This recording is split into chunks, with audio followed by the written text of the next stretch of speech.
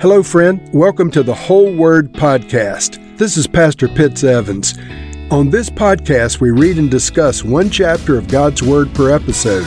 Let's go now to the Bible and see what the Lord has for us today. Revelation chapter 3.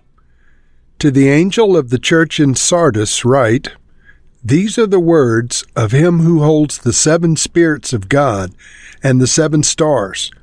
I know your deeds. You have a reputation of being alive, but you are dead. Wake up, strengthen what remains and is about to die, for I have found your deeds unfinished in the sight of my God. Remember, therefore, what you have received and heard. Hold it fast and repent. But if you do not wake up, I will come like a thief, and you will not know at what time I will come to you. Yet you have a few people in Sardis who have not soiled their clothes. They will walk with me dressed in white, for they are worthy. The one who is victorious will, like them, be dressed in white. I will never blot out the name of that person from the book of life, but will acknowledge that name before my Father and his angels. Whoever has ears to hear, let them hear what the Spirit says to the churches. To the angel of the church in Philadelphia write, These are the words of him who is holy and true, who holds the key of David. What he opens, no one can shut, and what he shuts, no one can open. I know your deeds. See, I have placed before you an open door that no one can shut. I know that you have little strength, yet you have kept my word and have not denied my name. I will make those who are of the synagogue of Satan, who claim to be Jews, though they are not, but are liars, I will make them come and fall down at your feet and acknowledge that I have loved you. Since you have kept my command to endure patiently, I will also keep you from the hour of trial that is going to come on the whole world to test the inhabitants of the earth. I am coming soon. Hold on to what you have, so that no one will take your crown. The one who is victorious, I will make a pillar in the temple of my God. Never again will they leave it. I will write on them the name of my God and the name of the city of my God, the New Jerusalem, which is coming down out of heaven from my God. And I will also write on them my new name. Whoever has ears to hear, let them hear what the Spirit says to the churches. To the angel of the church at Laodicea write, These are the words of the Amen, the faithful and true witness, the ruler of God's creation. I know your deeds, that you are neither cold nor hot. I wish you were either one or the other. So, because you are lukewarm, neither hot nor cold, I'm about to spit you out of my mouth. You say, I am rich. I have acquired wealth and do not need a thing. But you do not realize that you are wretched, pitiful, poor, blind, and naked. I counsel you to buy from me gold refined in the fire, so you can become rich, and white clothes to wear so you can cover your shameful nakedness, and salve to put on your eyes so you can see. Those whom I love I rebuke and discipline. So be earnest and repent. Here I am. I stand at the door and knock. If anyone hears my voice and opens the door, I will come in and eat with that person and they with me. To the one who is victorious, I will give the right to sit with me on my throne, just as I was victorious, and sat down with my Father on his throne. Whoever has ears, let them hear what the Spirit says to the churches. So John was instructed to write now to 3 new churches, Sardis, Philadelphia, and Laodicea. And in each of these letters, there are different promises for victorious overcomers, and there are certain aspects of their behavior that the Lord points out. So in the first verse, John writes, I know your deeds. You have a reputation of being alive, but you're dead. So this is obviously a negative thing. He gives the instructions, wake up, strengthen what remains and is about to die, for I've found your deeds unfinished in the sight of my God. Remember, therefore, what you have received and heard, hold it fast and repent. But if you do not wake up, I will come like a thief, and you will not know at what time I come to you.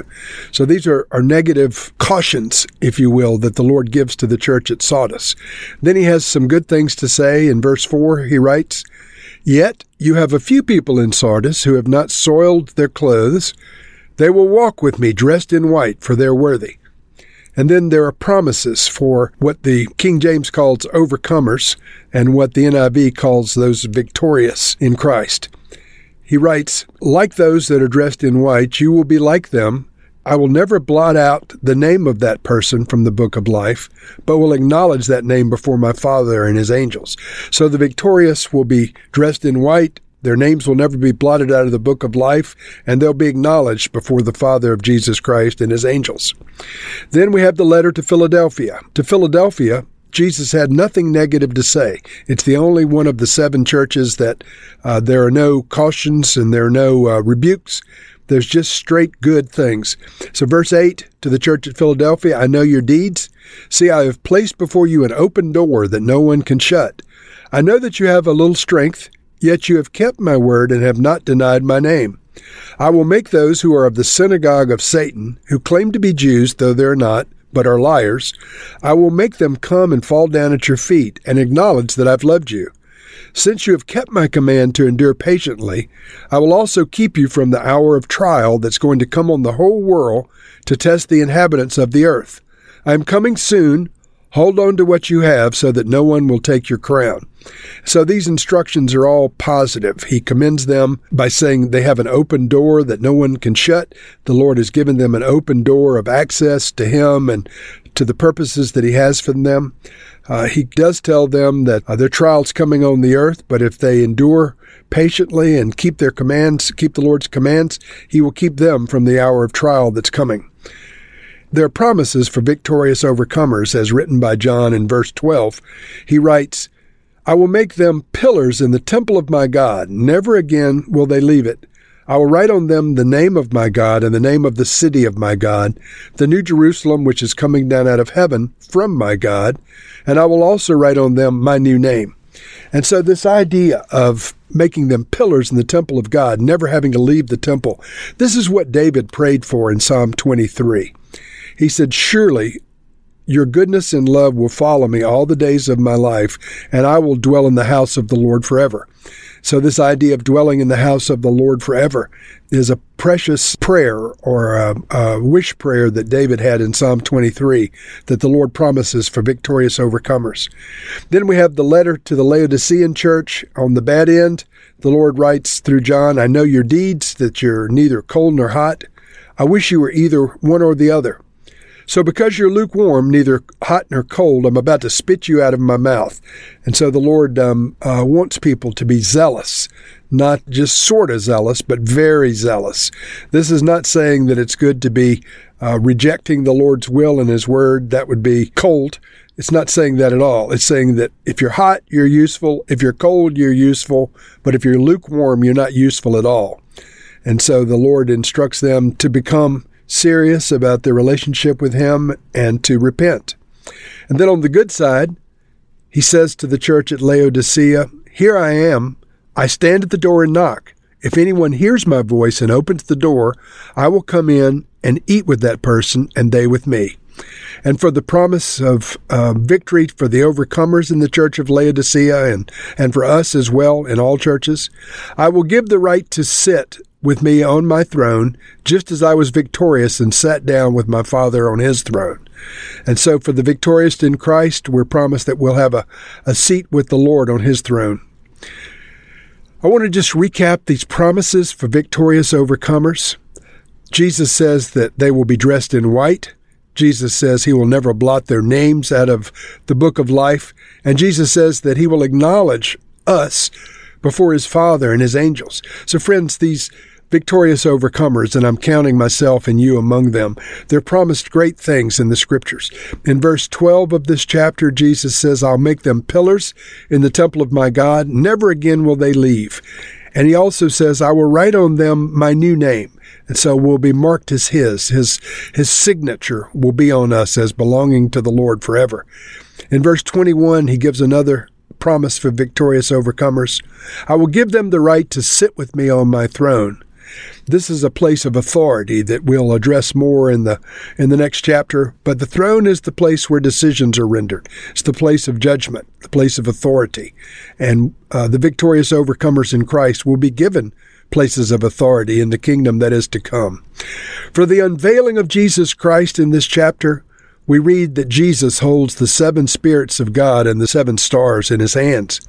And so this holding of the 7 stars means the church is held in his hands. We read that Jesus is the holy and true in verse 7. He holds the key of David, and what he opens, no man can shut. What he shuts, no man can open.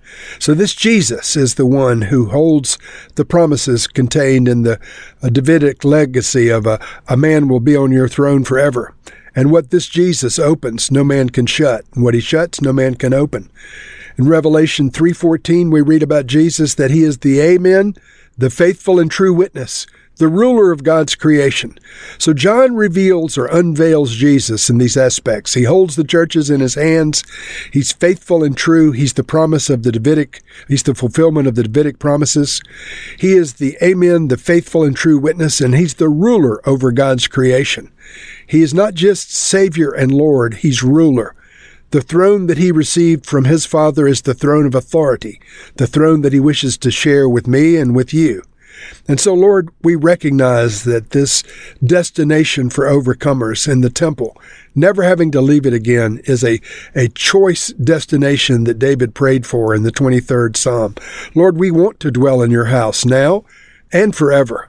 Lord, we ask that our names would be found in the book of life and would never be blotted out. You said for the victorious overcomers in Christ, they'll be dressed in white, and their names would never be blotted out. Lord, we acknowledge your name here and now on the earth. Acknowledge us before your Father and your angels in heaven. Lord, write your name on us. Lord, we thank you for all that you've done for us. And we thank you, Lord, for the unveiling of Jesus Christ contained in this precious book. Lord, continue to unveil our Lord and our Messiah to each of us now. In Jesus' name we pray. Amen.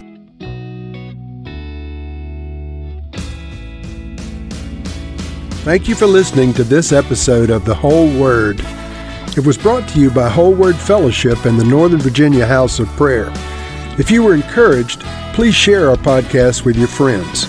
We'd also appreciate it if you'd hit subscribe in your favorite podcast app and take a few moments to write a review. If you'd like more information on our church and our ministry, you can go to wholeword.net or wholewordpodcast.com for more information. Thank you again, and may the Lord Jesus bless you today and always.